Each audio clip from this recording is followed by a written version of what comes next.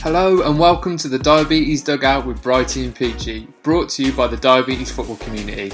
This is your regular dose of all things football and diabetes as we bring you the stories of those affected by the condition who have a love of the sport. Everything we share and talk about on this podcast is from personal experience, and if you have any concerns about the management of your condition, you should always check in with a healthcare professional. Now, with all that said, let's crack on with the episode.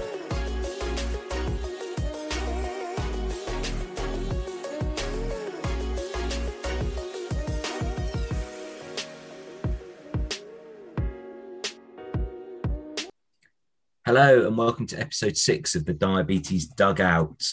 Joining me today, my co-host, Mr. Chris Bright. Brighty, how are you doing? I'm not too bad, mate. How are you doing? How was things this week?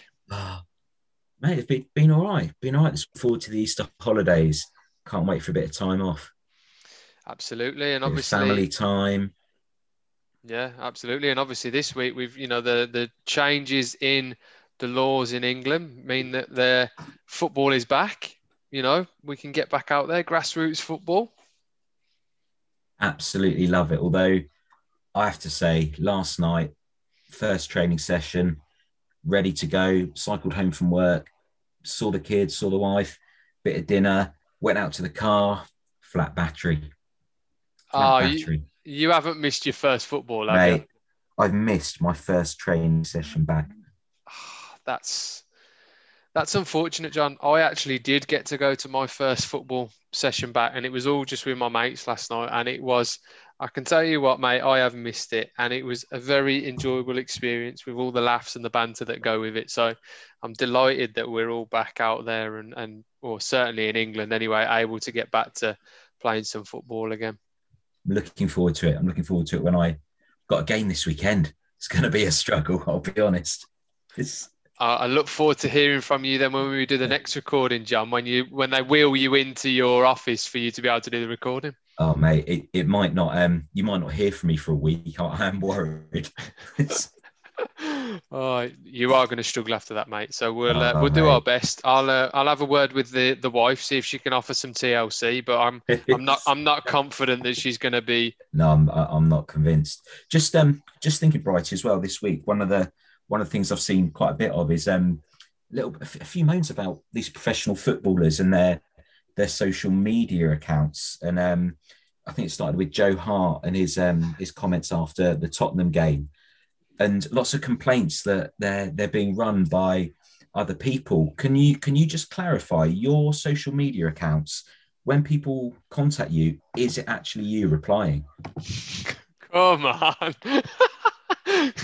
Oh, this is a running theme, isn't it, on this podcast? You coming to me for these outrageous claims of my status or lack of status, John. I respond to everybody that sends me a message, John, or tweet or anything like that. It's me on all of my accounts. There you go. You've heard it here. Confirmation that if you contact Brighty, it will be him responding. Absolute stitch up. Right. With that stitch up being said then, John, who is on this episode? Got a very special guest today, mate. Joining us is a man who was diagnosed with diabetes 2 years ago. He's a keen footballer and golfer, currently playing off 7. He discovered TDFC just over a year ago and has been an active member of the online community, especially with the banter going of the love of his football team. Today, Brighty, we've got Graeme Armstrong. Boys, Graeme, how are we? How are you doing? Yeah, mate, very well. Thank you very much for having me on, gentlemen. It feels, I feel quite nerve-wracking, actually, to be on with such elite members. But thanks again for having me, gents. No, it's good. It's quite it was quite interesting just chatting before we came on because we've never actually met in person, and it was it feels, it's strange, but you also feel as though you've got that immediate connection straight away. I know it feels dead strange because I thought that as well. When I saw your faces, like obviously I've seen a bit of these like just through. So I don't actively stalk you, gentlemen, but you see a little bit about, and it felt like, I know these boys are the exact same as me. It was just, I know it was really good to see you and obviously meet you in person, or sorry, not in person, but over a Skype call, face to face. It was good. Brilliant. So, first question, one we give to every guest straight away. Talk us through your diagnosis. For me, you're one of the newer diagnosed members, and so I think it's a really interesting story. Having chatted with you and read what you put about it. So, just over 2 years ago, is that correct? Yeah, it would be March. It would be probably about this time 2 years ago, John. You know, give or take a couple of weeks. Yeah. So how did you discover you're diabetic? Like, what was your knowledge of the condition diabetes before you were diagnosed? Absolutely zero, John, and still getting to grips with it, as you can imagine. To this day, it's still obviously something that I'm wrestling with on a daily basis. But certainly the story for me, yeah, still, even to this day, boys, it kind of rankles with me. You know, I don't know about, I'm interested to hear your views about it, but, you know, you almost ask that question, why? Like, why then? Why now? How did it happen? Was it something that, you know, I know they tell you it can't be avoided of such, but, you know, at 29, or certainly when at the age I was then, you think, you've almost passed a, you know, because I know that people get it when they're either very young, but then the more I learn, the more I see people get it at any age. So there was obviously I'm still in that mind space sometimes, but we might come to that a bit later. But yeah, no, I was going to like similar diabetes signs now. I was regularly visiting the toilet. So for about a week, or maybe even close to 2 weeks, guys, I was going to the toilet, you know, every 15, 20 minutes, drinking water, the telltale signs that I know now. But at that time, I had literally just thought, this is a urine infection. There's maybe, I'm just maybe a bit tired, a bit stressed at work, there's things going on, So I literally had put it to the back of my mind for, I think, comfortably close to 2 weeks, gents. And at that point, I had said to myself, I would go to the doctors maybe a week. I was off on holiday, I think I recall, from the following weeks. I thought, okay, another week, hopefully it'll be away. If not, I'll nip to the doctors. I'll probably be a urine infection. I'll get some tablets and that'll be that. So thankfully, I didn't do that because I went to visit my parents that weekend. I drove down to, my parents are from the Ayrshire coast, on the west coast of Scotland, if anyone knows that. And I drove down to visit them. And I was happy to be playing a little bit of golf with my dad, and he had had been speaking to me about it. And says, I've got this urine infection. And literally none of us were really aware of diabetes or thinking of diabetes. I think it wasn't just something that we, it just wasn't something that came into my head, It just, I don't know why, because I know a little bit about it through hearing it in the grapevine, but not a lot. And then my dad, obviously, who I'd been speaking to, had sort of said, well, I've got your, and it wasn't a laugh or a joke, but my gran got diagnosed with type 1 diabetes, boys, believe it or not, when she was 91. Wow. Yeah. And she's still living with it. She's still alive, thank goodness, but she's living with it at the moment. But she got diagnosed when she was 91.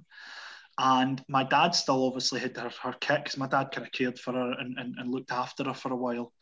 And we almost done it for a laugh. He says, why don't we just check your blood sugars just to see? And of course, we checked my blood sugars, and he looked over the couch at me and he just said to me, son, we're away to the hospital.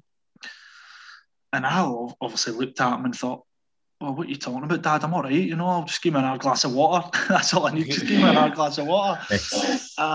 And he said, no, we need to go to the hospital. And I obviously went into slight panic and said, because we're not people, as I said, it was something that I just never thought about it. And he said, look, your level, I'm getting a reading of 32, I think it was at the time. And we need to go to the hospital now, because I think that's, he wasn't really sure about it, even though he was caring for my granny. Nurses were doing that as well. So he wasn't too sure about it, but he just knew that was quite alarmingly high. And I think he actually checked himself at that point just to make sure he was right, and he came round about 4, the news, the kind of 4 or 5, and he said, no, that's not right. And then we went to hospital, boys, and that was they took my bloods again. I think I'd rose up to about 35, 36. I think I was around that. I can't quite recall. And they said, that's it. They put me on a drip, and that was me for 2 nights in there. So that was my introduction to diabetes at that point, boys, and it was, and I can still remember it. I think all you boys will probably be able to remember your first day of receiving that news, and that was I suppose the journey began then. And talk us through. So after those 2 nights, you've been in hospital. They've told you you're type 1 diabetic. What's going through your head? Oh, boys, so much, so much of the trauma, the mental trauma of, well, what does this look like? How does that affect me going forward? I'm active, I'm sporty. What will that do to me? Dark thoughts, boys. I can't hide behind that. I can't hide behind the feeling of feeling extremely, extremely low. And of course, you always hear from your dad and my partner, because I lived at that time, boys, I lived in Edinburgh. And my partner had, and obviously I'd visit my family in Ayrshire, so it's about 2 and a bit hour drive. So my partner had drove down, obviously, that night when she heard I was in hospital, and stayed with my mum and dad, and then come up the next day. And it was just such an I remember, because obviously I was starving as well. I remember, I don't know about you boys, but I remember being starving in the hospital, I hadn't had any hospital food or anything. And I'd said to my dad, look, I'm starving here. And my dad brought me, and Paul, my partner, brought me up a ham and cheese sandwich and a Fox's Classic. And that was and I thought, brilliant. And I'm saying to him, my dad's like, I don't know if you should be eating this, but I don't really want you starving, son. And I'm I want to help out. I just scoffed it. I remember scoffing it, and I remember the nurses saying, you can't give him that. And of course they were, we should have known that I can get that, but I need, it was just a kind of sum at that point, and nobody was. So, but yeah, when they told me about it the couple of days after, boys, it was, I remember to this day, I remember sitting and you'll have, I've been listening to some of the other podcasts and hearing about, when they first tell you that you need to inject yourself, and obviously before you leave hospital to inject yourself and things like that. And I remember sitting across from my partner, and not that I'm dead scared of injections. I'm not, boys. There's been blood taken before, and I'm not a massive fan of it. I'm still not a massive fan of when I get my bloods, but I literally looked at my dad, looked at the person, the nurse who was obviously saying, look, this is what you do, looked at my partner, and I remember my eyes filling up, boys. I just remember my eyes filling up and thinking, this is going to happen every time in my life now. This is what I need to do every time I think about eating, drinking, possibly. And I wasn't ready for it, lads. I wasn't. I remember just looking at my dad's and my partner's eyes filled up, and we looked at each other and we thought, God, this is. And it wasn't because you can, I'm a Slayman experience now, as you say, and life goes on, and there's so many positive examples out there, you boys included, that give you that strength. But it was that moment, boys, was something I'll know. It was tough. It was a real. This is it, and I'm going to have to put that in my body every time.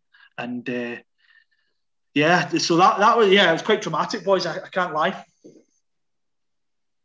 And did you mentioned about your nan being having been diagnosed as diabetic? Did you know any other diabetics, or was there any support out there for you that you found early on? Never knew anyone. Absolutely no one in that sense I knew that was a diabetic. And then from that, though, from when I obviously started to speak to people, I had a couple of messages from sort of distant friends who had actually been diabetic, who had not a clue about, and had came to me and said, look, been really helpful.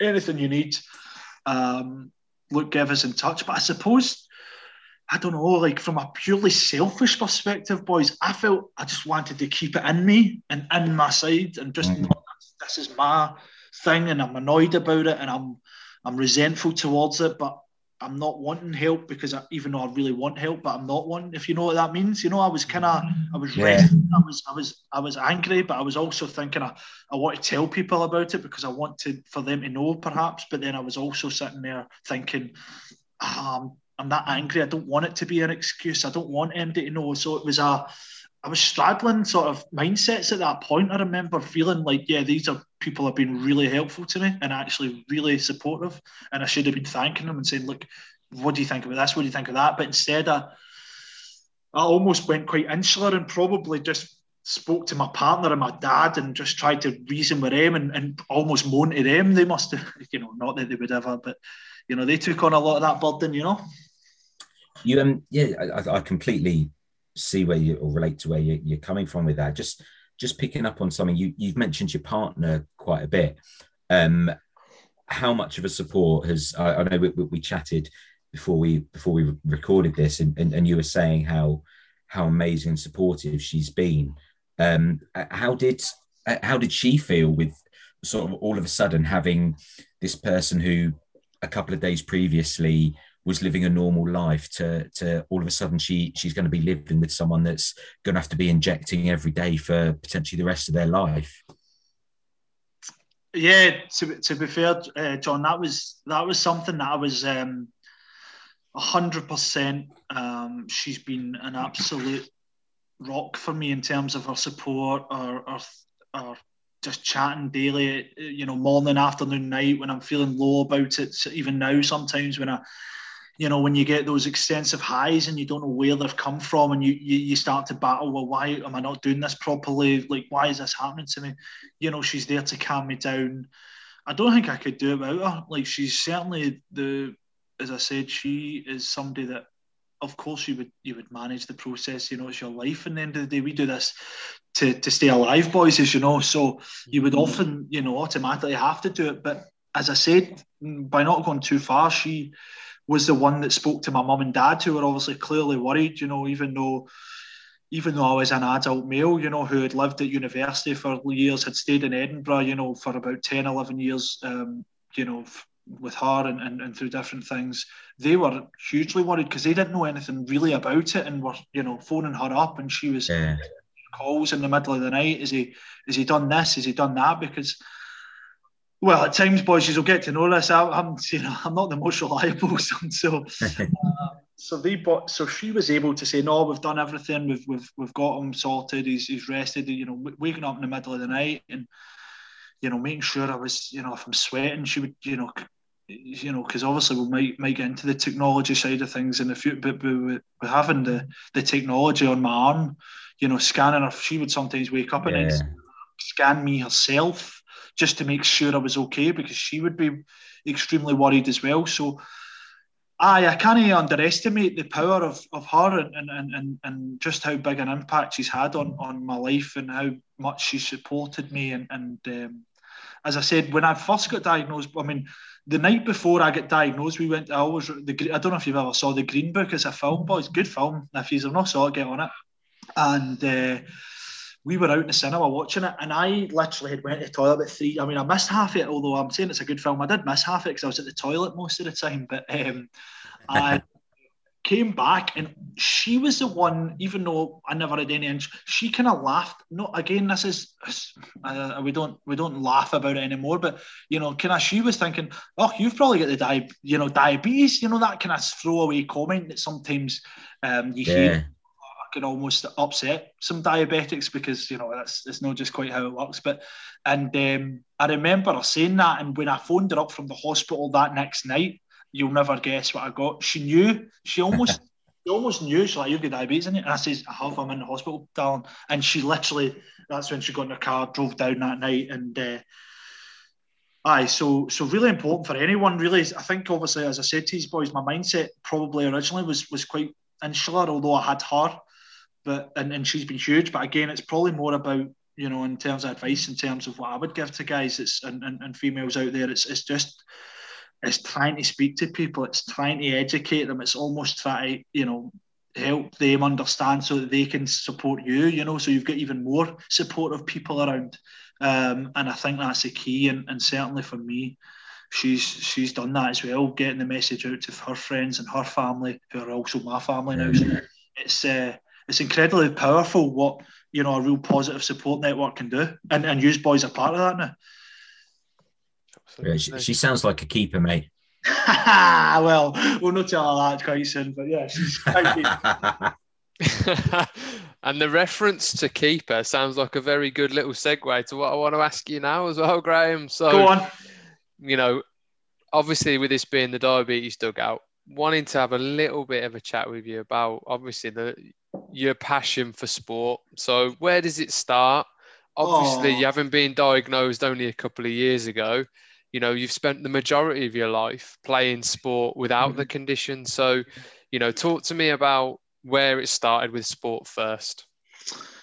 Oh well, boys, it's as everything that this group's brought. It's firstly about sport, and that's how obviously I linked in with you boys, because it's such a powerful tool in any walk of life, whether that be the diabetes community, whether that be at my work, whether that be people meeting the pub. You can talk about sport every single day. I mean, I could speak about it every single, if you speak to my friends, they'll always say the big man just, he just adores it. He listens to every interview, every manager that speaks after the game,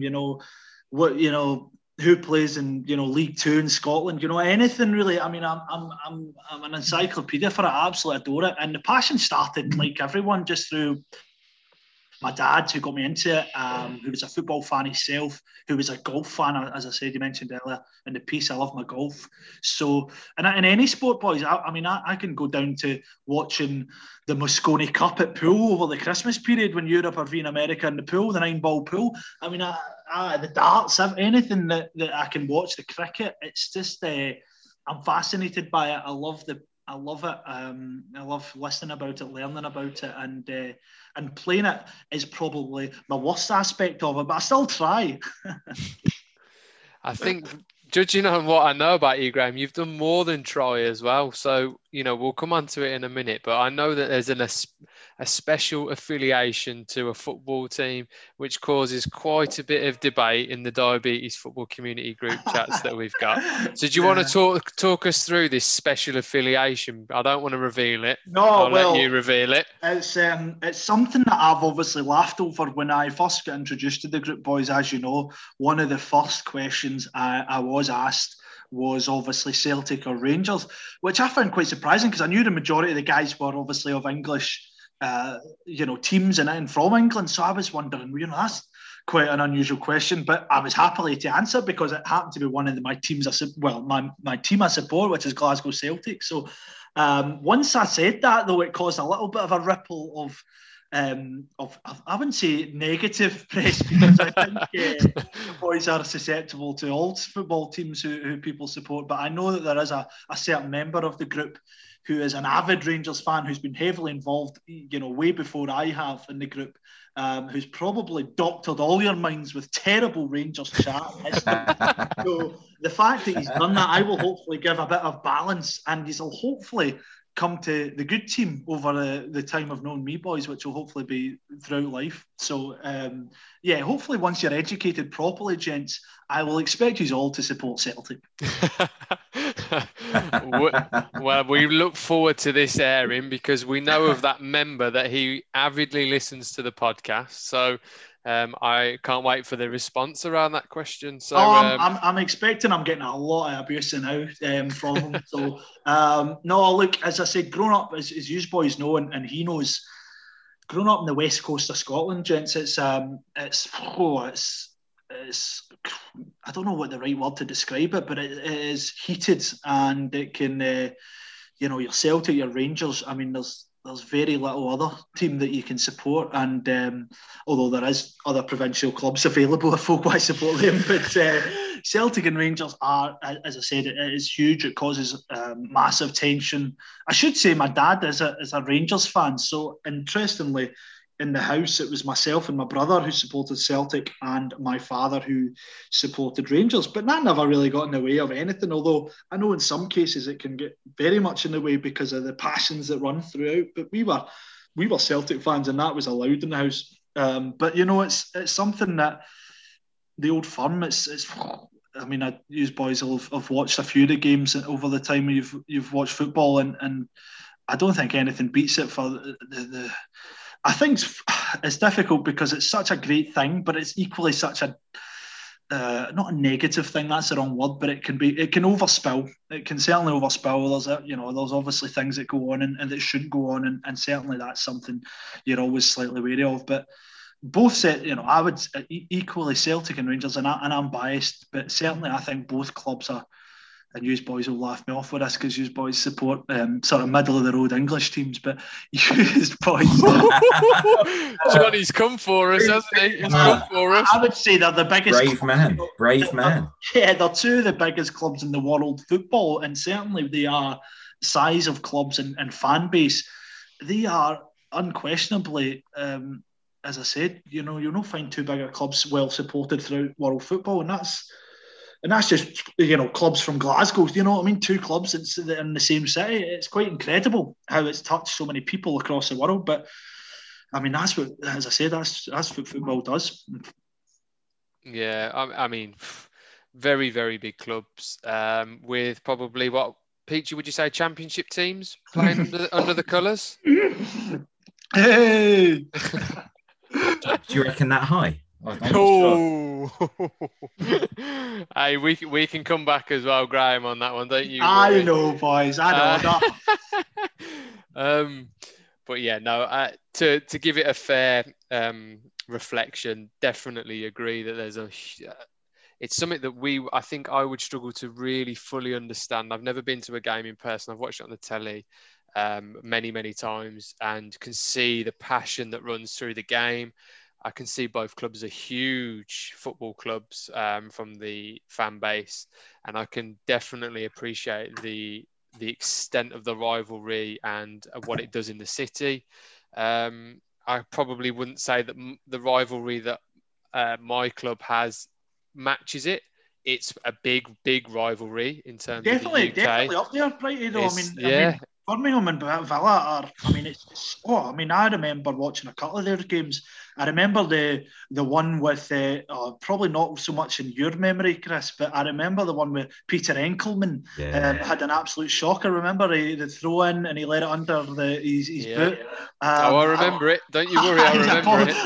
I remember watching that, but I remember the fan, because I think obviously St Andrews were, and obviously Villa Park, they're both hugely traditional grounds. So I just remember getting quite excited because the fans were right on top. It felt like the fans were right on top of the pitch. It's like an old style stadium, and it just felt, boy, these boys are going, they were at it, both clubs. And I do remember that. That derby's a bit, I would say that's definitely, I mean, you boys will know better, but certainly for me, that feels like one of the biggest derbies in England, definitely. Yeah, I mean, it's going to be right up there. There are, I would say, maybe some slightly bigger ones, but I've been to a few of those games, and the passion that runs through that, I would think is not far off what happens in Glasgow when the Celtic Rangers games are. I mean, the build-up's ridiculous in the city. Match day itself is just, crazy. And I mean, if you go as an away fan to the opposition's ground, it's very, very interesting. So as a rivalry, it has pretty much everything, and over the years it's created some incredible entertainment. And I've been on the end of the Peter Enkelman thing, and I've been on the other end of a 5-1 win at Villa Park when I was there. So there's been some great memories and some tough ones as well. So I think that's the beauty of rivalries. The feeling when you win is incredible, but also the feeling when you lose is pretty low as well. Yeah, mate, it's that way with when you lose. You just don't want, you've got lots of, your WhatsApp pings. You've got so many of your friends from outside their range. It's just ridiculous, and you want to hide. You really just want to put your bury, especially this year for a Celtic fan, boys. It's been a really thinking about of it was going to be the biggest year of our club's history to what it became. It feels like I've switched my phone off for the whole year. Well, that's another feeling when the Blues occasionally beat Villa. I feel the same way. There's a big part of me that just sort of tries to go into hiding. But yeah, I mean, rivalries do that. Football does that. And just on, I suppose, bringing it back to you, Graeme, I know you've got a bit of a history with the sport, obviously a big fan of Celtic. What's your playing history been like? I know you've played for a very long time, and obviously just you've played before you were diagnosed, and obviously you are Yeah, now back playing after you've been but yeah, diagnosed. yeah. So, as I said, boys, probably like similar to yourselves. I feel in some ways quite, I think that's another thing with diabetes, boys. I feel in some ways, as I've told you about, some of the difficult times, but I've also feeling in some ways slightly luckier that I got it when I did, because I haven't had to, like some of you boys, have had to live through it for your teenage years, possibly your university years. And I was obviously coming out of that time when I got it. So I feel in some ways, I don't know if lucky is the right word to describe it, boys, but I never, as I said, because now I obviously appreciate what goes on in my life and what I have to do to play sport and things like that, then I don't know how, and I suppose that's why, it's always interesting to hear your boys' views, how I would have coped perhaps with it at that age, because you guys, as I said, are I've dealt with it, as I said, through a lot of your lives, and I suppose for me, I feel slightly luckier. But in terms of going through my life football, yeah, joined local boys club team and played throughout that time at a local club, Tas Thistle, and then obviously moved on from there to a team aptly known, although they aren't connected, Kilwinning Rangers. Even though I'm a Celtic fan, I played with Kilwinning Rangers for a period of time. And then after, when I was about 17, boys, I obviously got asked to go for a trial at Ayr United, which is a small club, again on the west coast of Scotland. They currently play in League One, and I got asked to go in Scotland, and I went for a trial, got in, and they offered me a year contract when I was 18 to play for them for a year, which was a good and bad experience, boys. In some ways, I enjoyed. There was about I was almost like an apprentice, gent. So you can imagine there was about, because it's such a small club with no real finance, we had about 4 or 5 sort of senior players who were full time, maybe even less than that, maybe 3 or 4 boys that came in and trained, and then they had about 8 to 10 of us sort of apprentices that made up that number. So we would train. So there would be about 14 of us that they would train sort of 4 days a week, and then you would have to do the boots, the changing rooms, the menial tasks that boys that our age do. And yeah, no, that was a really good period where obviously I was playing football. I didn't make any first team appearances. I played lots of reserve team football, so I played against some good opposition, but I wasn't really making that breakthrough. And there was a point where I'm trying to think of an example, boys, and it just shows you how big elite sport is. But I literally played for Ayr, who was, as I said, quite a small, a good club, but a small club in League One. And I was training my hardest, but I wasn't getting anywhere near it. I wasn't getting anywhere near it in terms of the first team. I was in the reserves. I wasn't even getting on the bench. And I remember Ayr, who were a first division team, playing a club called Kilmarnock, who play in the Scottish Premiership. Now, Kilmarnock fans out there might be upset with me, but they're a sort of lower middle table team in Scotland. And Kilmarnock absolutely battered there. Like, they battered there. And generally in Scotland, boys, if you're not in the sort of top league, there's not a lot of money to be made in Scottish football, unfortunately, nowadays. It's just the way circumstances have went in Scotland. There's just not a lot of money. But Kilmarnock absolutely battered Ayr. And I thought to myself, well, if I'm struggling to get into the Ayr first team who play in League One, and there's Kilmarnock, who are a sort of lower middle table team in Scotland, hammering Ayr, how good must they guys be? And then in terms of Kilmarnock to Celtic, there's a huge gap. So I thought, how much will they be? How good must they be as footballers? And then if you think about Celtic too, as you boys want to say, some of the top English clubs, or even, I can't fathom just how good these players actually must be, because I thought I was a decent enough footballer, I couldn't get near, as I said, I trained, I worked hard, but I couldn't get near the bench of a Scottish first division team. And as I said, that kind of brought me to a conclusion where after I get released, I sort of fell out of love with it. If I'm truth be told, boys, it never became. It was difficult time at that point, but I fell out of love with it, and then I went off to university.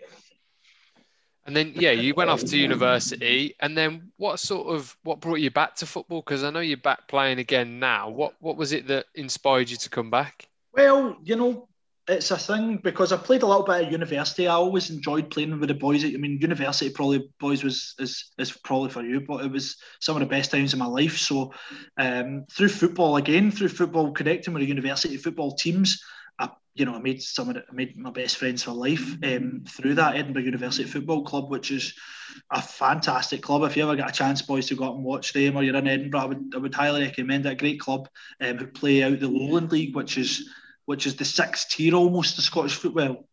Is it the fifth tier? It's either I think it might be the fifth tier of Scottish football, and they were a great club to be involved in. And then, as I said, going through stopping playing, I obviously then had diabetes and kind of moving fast forward a little bit, and there was something in my head, boys, that was just determined. It was because I hadn't played for a while. I'd never really, I just thought, no, I can still do this at some level. I can still play, I can still get fit, but I wasn't sure because of the diabetes. It was that was slightly holding me back in terms of, can I do this? Can I actually figure all this out before running and jumping and scanning myself and pricking my finger? And it was something that I had to do myself. I was determined, basically, boys. It was something that I thought, no, I can do. It was almost like the diabetes was the trigger for me to suggest to myself, I can still do this. Come on, you can show yourself that you can still do this in a competitive environment. And I'm still learning, boys. I'm still reaching out to you, boys, as you know, to come for answers, to ask how you manage it, because you have been playing for a while with it. It's still, even today in this podcast, I'm sure I'll be asking questions, which maybe not the purpose, but I'll always ask because I want to know. I'm desperate to learn because, it's hard. It is very hard, boys. I completely sympathise and empathise around that feeling of wanting to overcome the barrier, if you like, of being a type 1. That certainly was something that inspired me at the very start. Obviously, as a child, for me, at 8 years old, I almost carried it around as a bit of a chip on my shoulder to say, I'm not going to let this condition hold me back from playing the sport that I've loved playing before that. And, just trying to appreciate every time I go out there that actually it might be a challenge, but I've been gifted this opportunity and I'm still able to do it. And a little bit more time and effort goes into being prepared and ready for it. But, I can still go and compete with everybody else. So, and that relating to you, Graeme, what was the biggest changes to the way that you approached football before you were type 1 diabetic compared to now, what you're doing? Yeah, no, good question, Chris. I think the main changes for me, boys, were almost preparation had to be really, stripped back in terms of I had to have everything there. You know what it's like. Sometimes your football, you're that. Obviously, I did everything I could because, to be honest, boys, I would have been really good at football maybe about 40, 50 years ago when defenders get away with just, to really tackle, and as the game's progressed, I've obviously gone backwards slightly because my approach to the game doesn't necessarily go down well with the modern day footballer. But in terms of preparation, I did everything I could to be the best I could. So with the diabetes, that's where I'm where I'm not the best at it, because obviously it can change or suddenly go to not to pop, but it can suddenly change. Your readings can go high, low, boys. How it sometimes it frustrates. It was almost like sometimes, although I was preparing, I'm now having to ultra prepare. I'm now having to have everything ready, my drink, my sugar, my needles, everything's laid out the night before. Everything's on the side of the pitch for me. I don't use I've thought about the pump, but I've not got one. So because I didn't know, I don't like things. I didn't feel like if it was flailing about, I didn't know how it all worked. I'm still I'm not quite sure. So I've stuck with the injections for now, but that's all there at the side of the pitch. And it's just about being ultra prepared, which sometimes I get ultra angry about, lads. As I said, I've not had that fact because I have to do that now because that's part of my life. But because it's part of my life, you've just got to have that preparation time the night before, giving yourself time during the morning just to make sure things are okay.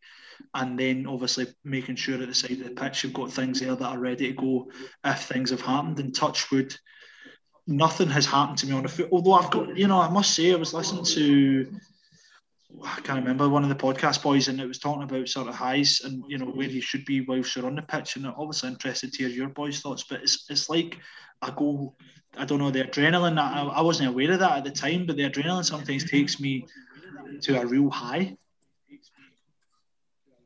Yeah, I've experienced that in terms of my levels shooting up, in terms of futsal and high intensities, and also sometimes nerves in terms of different games and different occasions. And I think it's quite a common thing as well, Graeme, to experience that, and it just becomes part of your routine and management. Once you start seeing that regularly, you start to create a bit of a plan. So you understand then to go, right, I know this is going to happen on game day. It doesn't happen on training day because all of a sudden game day matters more. So there's them extra maybe nerves. It might not be nerves. It might just be excitement. And all of that builds up to adrenaline. And by obviously increasing adrenaline, you release extra glucose into the blood. So then that can spike your levels. So it will just be something that becomes part of your routine and your management as it goes towards the future. But you seem to be doing all right though, Graeme. You told us that you're into a Scottish Cup semi-final as well. Aye, the boys, Tollcross Thistle, the team I play with, who are actually a team in Edinburgh. So we've done well this year. Obviously COVID hit and it was a shame because the club had obviously got the furthest it's ever got in the sort of national competition, amateur national competition. So we are still waiting to play it. Hopefully we will. I think we will get the chance. But aye, because I don't know, because obviously before in England, you guys have got kind of the pyramid system, and I think Scotland are sort of trying to bring that into football. But amateur football has got a sort of long history in Scotland, and so it would be nice to get to that final and win that. I think perhaps if we were to win that, that might be a swan song for me, boys. I might just concentrate on futsal, boys, and breaking into your teams. Well, absolutely, and we look forward to welcoming you down for a session, Graeme. But judging on the way that you've said that you play the game, I think I'm going to be steering clear of you in the training sessions. I'm not sure you'll like playing against me. Bright. I win the ball and I give it to players like you. That's what I do. I feed you the ball.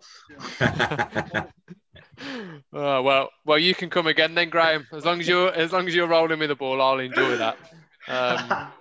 But now we're going to break up a little bit from the classic serious stuff to some stuff that, because you listen to the podcast, you'll know maybe what's coming. So we are going to get on to the 90 seconds of questions with Mr. Peach. Brilliant, boys. I'll try my best. So I've obviously kept the main one in there for you. So I've got the timer ready. I'm just going to turn the volume up on it so you can hear it when it goes back off. And then, Peachy, you ready with the questions? I'm here. I've got them. Right. Graeme, you ready? Go on, boys. Ready. Right. And go on, boys. Ready. We're off. What's your dream job? Golfer. Ooh. Who's the first concert, or what was the first concert you ever went to live? Oh, boys. Do you know, my missus took me to a Sam Smith concert. It was that or the Proclaimers, wasn't it? Let's be honest. Yeah, go on. We'll go Proclaimers. Let's skip that bit. Delete that bit from the podcast. Go Proclaimers. I can't get Sam Smith. What book are you currently reading? Any autobiography I really get my hands on, John. To be honest, I'll have any book that's an autobiography of any sports person. Not currently reading one, but I'll pick something up. Summer or winter? Summer. Xbox or PlayStation? PlayStation. Blur or Oasis? Oasis, easy. Oh, good choice. Red wine or white wine? Ooh. Do you know what? I've been recently getting into my Reds, boys. I'm going to have to say a nice glass of red sometime on a Friday night always goes down well. It's a sign of age. I think so. What's your favourite food? Favourite food? Italian pasta. And the Rangers or timer Celtic? is there. Oh, timer. The easiest question of them all, boys. I mean, I think, I don't know why I even asked that. It should always be the mighty Glasgow Celtic. We're actually keeping a tally, and that makes it 2-1 to Celtic. Yes! And then, of course, I think we've just gone into extra time to discover Spurs or Villa. Oh, do you know, boys? I'm going to have to go the Martin O'Neill connection. And that's unfortunately a one for Brighty. I think I fancy Villa Park. I fancy Brighty to take me to Villa Park one day. Now you've said that, Graham, the invite is always there for you. Thank you. If you want to go to smaller stadiums, then yeah, by all means. Villa. Your stadium is probably one of the best in the world, but there's something about old style stadiums that, yeah, I fancy. Martin O'Neill, still in Petrov as well in there as well. There's a bit of a Celtic connection. I'm sure there must be historically for Spurs too, but my recent memory of Martin O'Neill and Stan Petrov down there makes Villa the go-to there. And crucially as well, Graham, you know, there's been a lot more trophies that have gone through the doors at Villa Park compared to the Tottenham Hotspur Stadium. Not much silverware or tradition involved. Do you know what? Audi Cup winners 2019, and we've still got it. Still got it. Superb. Brilliant. We're just going to move back to a little bit about your sport and your diabetes.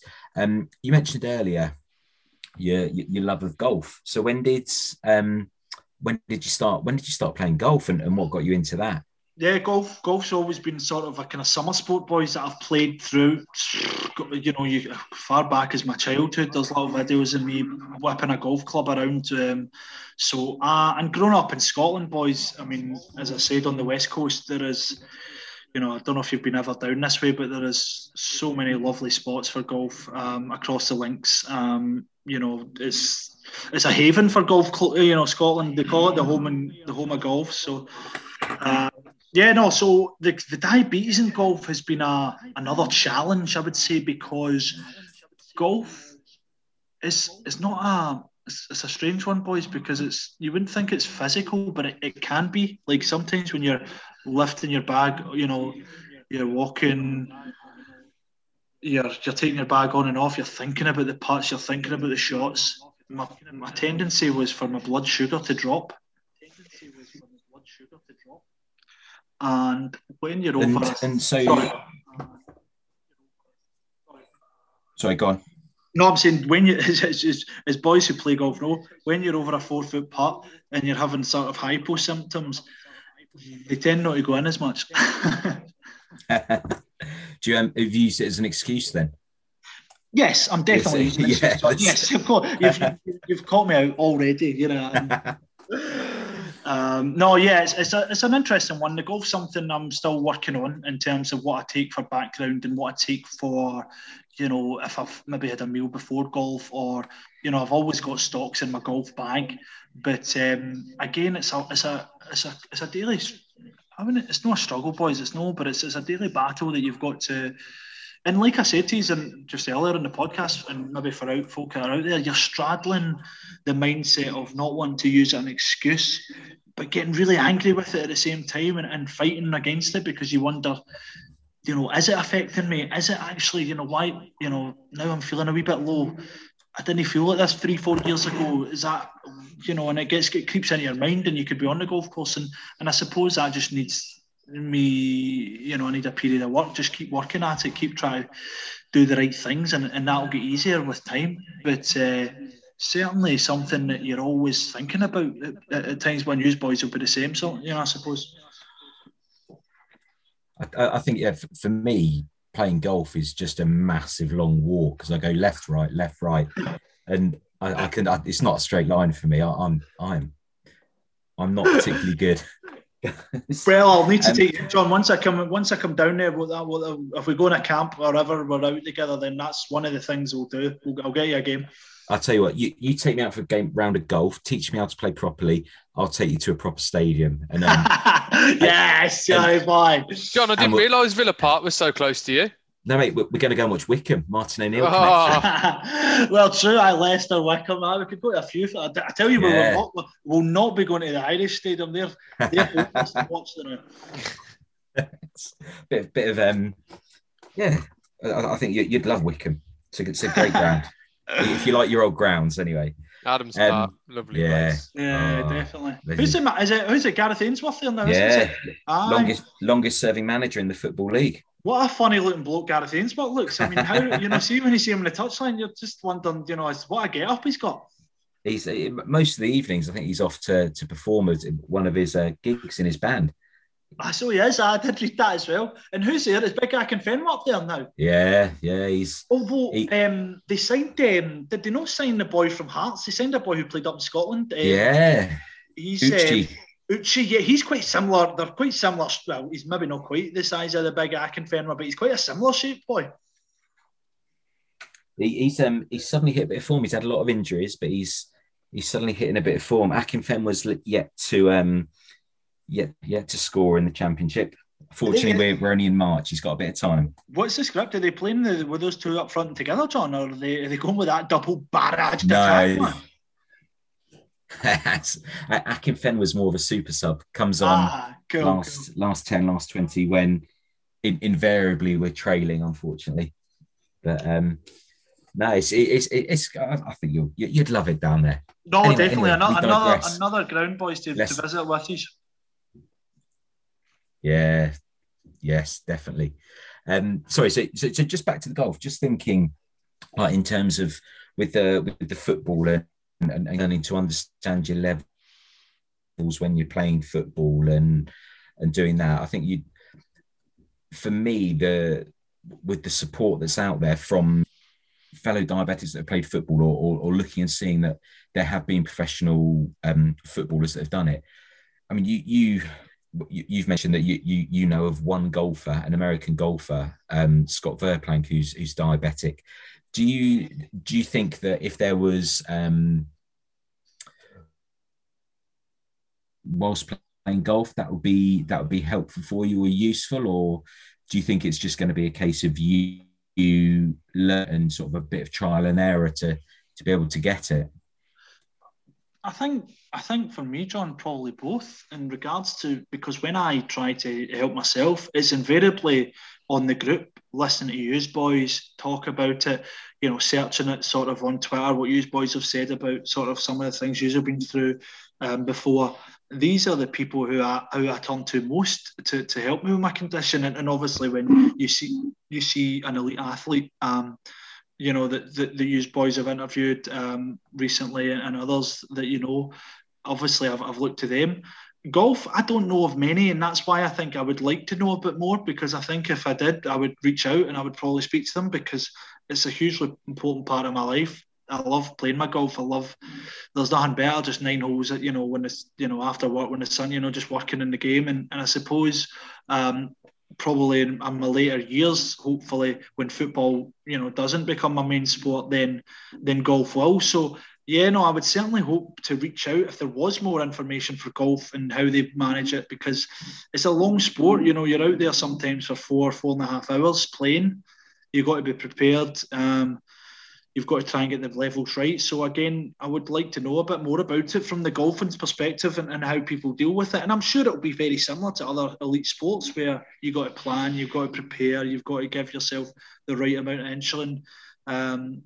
And I suppose, again, that'll be a part of the trial and error as well, John. And obviously, touch wood, there'll be more people that maybe that are out there that listen to this, or perhaps are golfers themselves that and do you know what? I can give them a message or drop them a line, and that's definitely, I'm always up for that. Graeme, I've got a name for you, Graeme, straight away off the top of my head. Hannah McCook. who is Okay. a professional female golfer from Scotland. So, Yeah. yeah, I would have a look, reach out and have a look at some of the stuff she's been involved in, and yeah, I know Hannah enough to send her a message if needed. So yeah, Brilliant, definitely. Yeah, like you said, reach out to people and see what there is a bit of a golfing community out there. I'm not sure how big, how many there are, but certainly, yeah, if you need some support around that, definitely. Again, I think sharing your experience, and that might be something we talk about again in a minute, but, sharing your experience and becoming more open with it may well also sort of, help in terms of encouraging others that might have that, that love of golf to come out and talk as well about it and create a bit of a community around it, which links very nicely to what I'm going to talk about now, which is obviously your involvement in the diabetes football community. So, you've been diagnosed since 2019. What is it that brought you in touch with TDFC and how did that come about? I know. It's a seamless question in there, Chris, just how it moved in there. I mean, you've got a future in this, you and John have been pupils. I was obviously looking around. At that point, I was slightly lost about what it was, trying to look for some inspiration about, how I could manage this, how I could really deal with it. And Newsboys obviously popped up. I'm a Twitter. I love Twitter. And I saw a little bit of the group there, and it was the first thing I saw that actually there was people there that were playing football with type 1 diabetes and really looked as if they were enjoying it, managing it, speaking to others. And I think I reached out to yourself, Chris, or I reached out to the page and was desperate to become involved because, like we've talked about, sport is such a powerful tool to bring people together. And I thought, look, if I can link in with these boys who obviously love football like me, and I can maybe get some advice about how to manage the condition like they've obviously done, then it's a win-win for me. So it was all about, as I said, the first step was reaching out, and then you boys were able to bring me on board through the group, and slowly but surely I've been, as comfortable talking in it and obviously speaking to boys about certain questions that I've got, and everyone's been, extremely helpful, which is great. And I would encourage anyone who's listening to the show or even has got, to get in touch with you boys, because I found it so enlightening and so encouraging to, that there's people out there that they want to help, like us, like they want to help people that have been newly diagnosed, maybe who have already been diagnosed for a long time. And that's powerful, for me, that's what it's all about. That's what people and communities and coming together is all about. And I promote that every day with my work, and I try and promote that, in my life. So to have that, is a something that we've got in the community, has been it's been powerful, boys. You don't know how much it's meant. And I think it's well with the football side of things and seeing actual tournaments for, going away as if we are, in that professional game. It just spurred me on. It thought, do you know what? I fancy a bit of that. I'm competitive. I feel like I want to match and test myself, and see if I can go down and meet the boys and see what the standard's like. And maybe the standard will be too high. Maybe maybe I'll be able to play in the standard. Who knows? But I'll meet there for other boys who love football, and that's good in itself for me. Yeah, I think that's been one of the magical things that we've tried to create over the years, really, with the condition. Is it's been about having encouraging high performance in terms of trying to create an environment which encourages it, but it's also been massively about just getting people together that live with the same condition, that have that passion for football or futsal, and and then it's amazing what you can sort of learn and how you see your condition, and also how you see yourself within that environment, being surrounded probably for the very first time by other people with type 1 diabetes that, also love the sport that you do. So, yeah, I mean, I'm hoping that when we can get you down there, Graeme, it's going to have a massive impact on you in terms of even spurring you on even more to be involved in what we're doing. And what do you think? Yeah, and what do you think's been, you mentioned a couple of things there, but what do you think the biggest impact has been so far in being around the group, chatting amongst everyone in WhatsApp, seeing more of what we've been doing maybe on the podcast or the website? Well, it's certainly no dinghy. Gave me abuse about supporting Celtic, that's for sure. But no, I say the biggest impact is even just the information that you boys are able to pass on to me. So if I've ever got something about my, how much, and not that we can go into medical stuff because you should always ask your medical provider, but these are questions that you boys are able to sort of advise on and give me advice. And obviously the podcast, it's another way of just talking about it. It's another way of communicating with people. It's another way of just giving you, oh, well, that boy's there. But you know what, Chris? It's like that when boys come together and I've got that platform. It just gives me the confidence to ask you. There's a mode now that I can just quickly ask in, which is something I never thought I would get. Because nobody really that I know is type 1 diabetic. So almost you boys become, my go-to, which is really powerful. As I said, I use that word a lot, but it's really strong. It's the connection strong. And I think when I get to meet you as well, Chris, even learning, we'll all possibly have to administer things differently and possibly different times, but I'll be watching like anything to learn, like, all right, they've done that. Why did they do that? You gave yourself this amount of insulin for that. Tell me about that, and everyone's different. I totally get that. But like anything, because I love, as I said, you practice your football. You used to watch football to pick things up and say, look what they done there. That defender dropped off there. Why did they do that? Or even in golf, that player done that. Then that's what I'll be even interested to see from your perspective, Chris, and obviously other boys when they're, warming up or training, what they're doing, how they're managing it, because that's something that I'll learn about, Absolutely. Hopefully we can, I've got 21 years, nearly 22 years of living with the condition. I've managed it in very different ways and lots of different situations. And I think, the more we get more of us into a room surrounded by each other, the more questions you get to ask, the more you get to see of how people manage it, the more you just pick up and learn naturally. And I think it'll just accelerate all of your learning as well, Graeme, being around people that are, got the same interests as you as well. You can ask those questions that you really want to ask and you really want the answer to, and you're likely to get pretty good answers because they're interested in the same things that you are. So, and have probably gone down the same experience or something close, maybe not exactly the same, but something close to what you're wanting to ask about.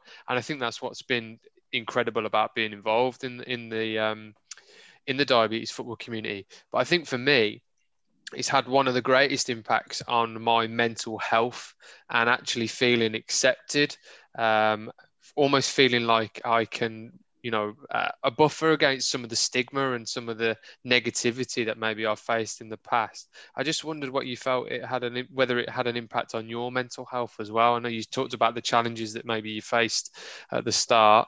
What do you think? How are you dealing with things now? And has this community helped you with that? Hugely helped in terms of feeling like there's people out there that are of similar nature, have went through similar things. To be fair, Brighty, it feels strong for me in terms of knowing the fact that these boys who, in fairness, are quite similar to myself, have got through this, who work through this, who manage it on a day-to-day basis and still, come back the next day, which is something that I take great strength from, that lots of the group have done. And I suppose, when it's difficult, because it gets difficult, it's about reminding myself of that. I'm reminding that there's people out there that are continuing to live with that and continue to, do great things in the world. And that's what I want to achieve as well. So I think the community allows you to do that, because you see boys, like yourself, like John, who have been involved in this project for years, who are doing great things for the community. And that's an inspiration. You've got to take that as an inspiration, because when I first got diagnosed, and when I, even through periods of, good and bad health over the last couple of years, when I've got down about it, when I've felt low, when I've thought about it and got frustrated and angry why I've got this, you know, there's people out there. There's people out there that are willing to help, that are willing to put things back into the community, and that's super inspiring. And that just gives me, as I said, that gives me the strength to say, no, I want to do more. I want to be a part of it. I want to try and reach out to people and give them advice and help them through it. And certainly that's why I'm keen to get involved in as much. And I would encourage anybody that listens to this or is thinking about it to get involved, because that's what it's all about. Again, as I said, and as I said, you boys you give us that. You have provided that platform, which has been powerful, and hopefully I can add to that.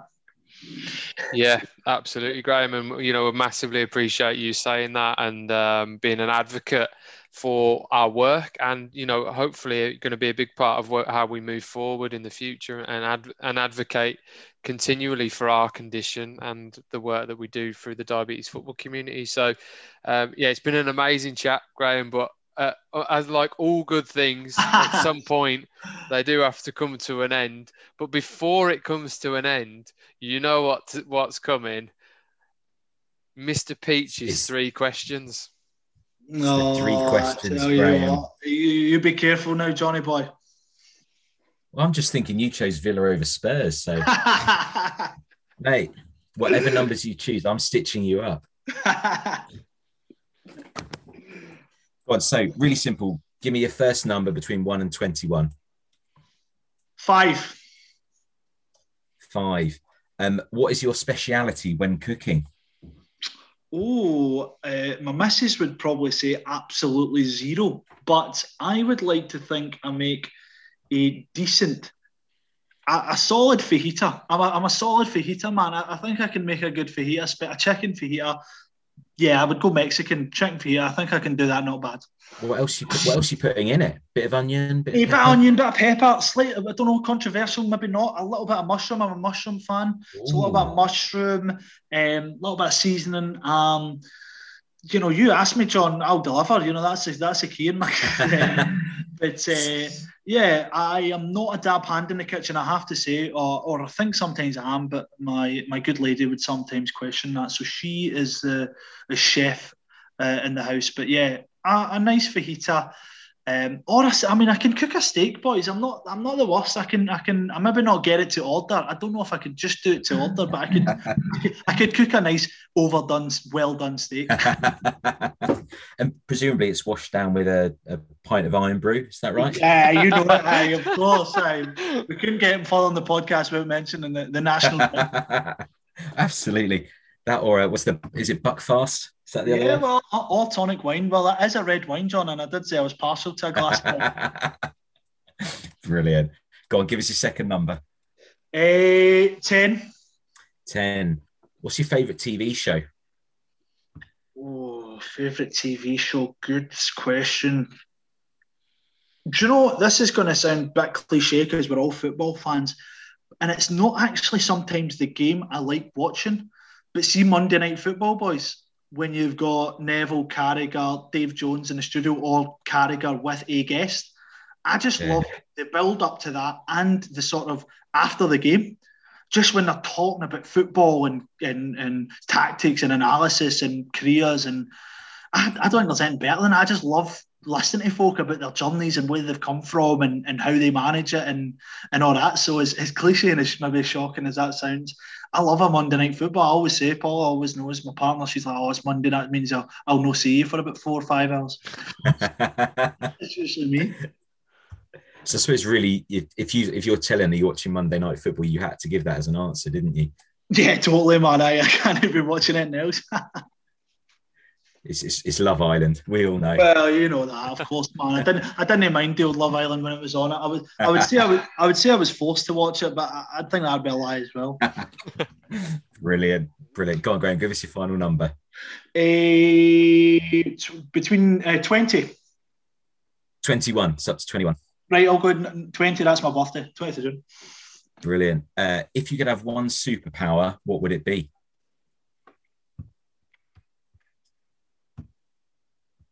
I'd love to go back in time, boys. It's another cliched answer, possibly, but I'd love to rewind, not so much in my life, but just go back in time to see what things were like and possibly, different things that were on and different eras and certainly different Yeah, back in time would be, or maybe the old Harry Potter invisibility cloak. Nah, that's a bit creepy, a bit sneaky. Nah, I'll probably go for the back in time. I think that'd be amazing to look back in some of the events and think what was folk doing then. Or maybe like you remember the Back to the Future. Then you would take the racing almanac, would be a millionaire. Maybe I'd maybe do something like that. Back to the Future. Haven't they just the date they went forward to? Hasn't that date just actually passed for us? I think so, John. Yeah, I think you might be spot on with that. And they were running parallels with. God, my knowledge of Back to the Future. The bad guy, remember? Was it Billy? I can't remember the bad guy's name. But Buff or Billy or Biff. Anyway, Biff. That's the one, John. And they're running parallels between that and a certain Mr. D. Trump. I'm still waiting for my hoverboard. Yeah, true. Me too, mate. Brilliant, Graeme. It's been absolutely brilliant, and like I said earlier, it's the first time we've actually sat and chat, and just the fact that you've just opened up straight away, and it really feels like you've just spoken from the heart about your diagnosis and about how the impact that it's had on you, and the fact it's great just hearing that you want to keep going with life, and also I think it's really powerful hearing you say about the struggles and sort of how you've got that hate relationship with diabetes. I think that's really powerful. So thank you for your time, for being open, for being honest. It's been an absolute pleasure. Thank you, Graeme. No, boys, thank you for allowing me on the show. It's been, as I said, I've listened to all the episodes. I've been enjoying them. I've been enjoying learning from a lot of boys. And as I said, this thing's not leaving us, and we need to fight and keep going with it. And I suppose it was easy to open up to you boys, because you boys have opened up to me and helped me. So I was delighted to be asked to come on, and as I said, happy to be included in anything that can help and promote our condition and diabetes football. And like I said, it is a struggle. It definitely has been a struggle in my life, and it won't probably go away. It will always be there for me. But as I said, good people around is the key, and you boys are part of that now. So good luck to you, because I'll be leaning on you a lot. I mean, that's what we're there for. That's what we're there. Yeah, absolutely. That's what we're there for. And just a final thing from me, Graeme, just to say again, reiterate what Peachy said around, opening up, you've had the condition only for a couple of years, and for you to come on and speak so openly and honestly to us about the effects that it has had on you, and, the impact that, the diabetes football community has had as well on you, and how you've approached sport, post your diagnosis, and what you're looking forward to in the future. It's been really, really incredible to hear it, and just a massive thank you from both of us for your time to do it, and for everybody listening, thank you so much again for tuning in, and until the next episode, please keep sharing the pod. Cheers, boys.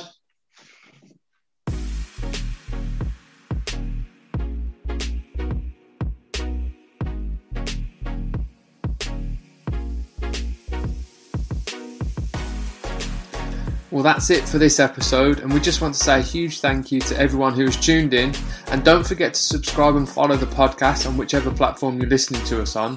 And whilst you're there, if you could rate and review us, that will help us and the show to reach more people.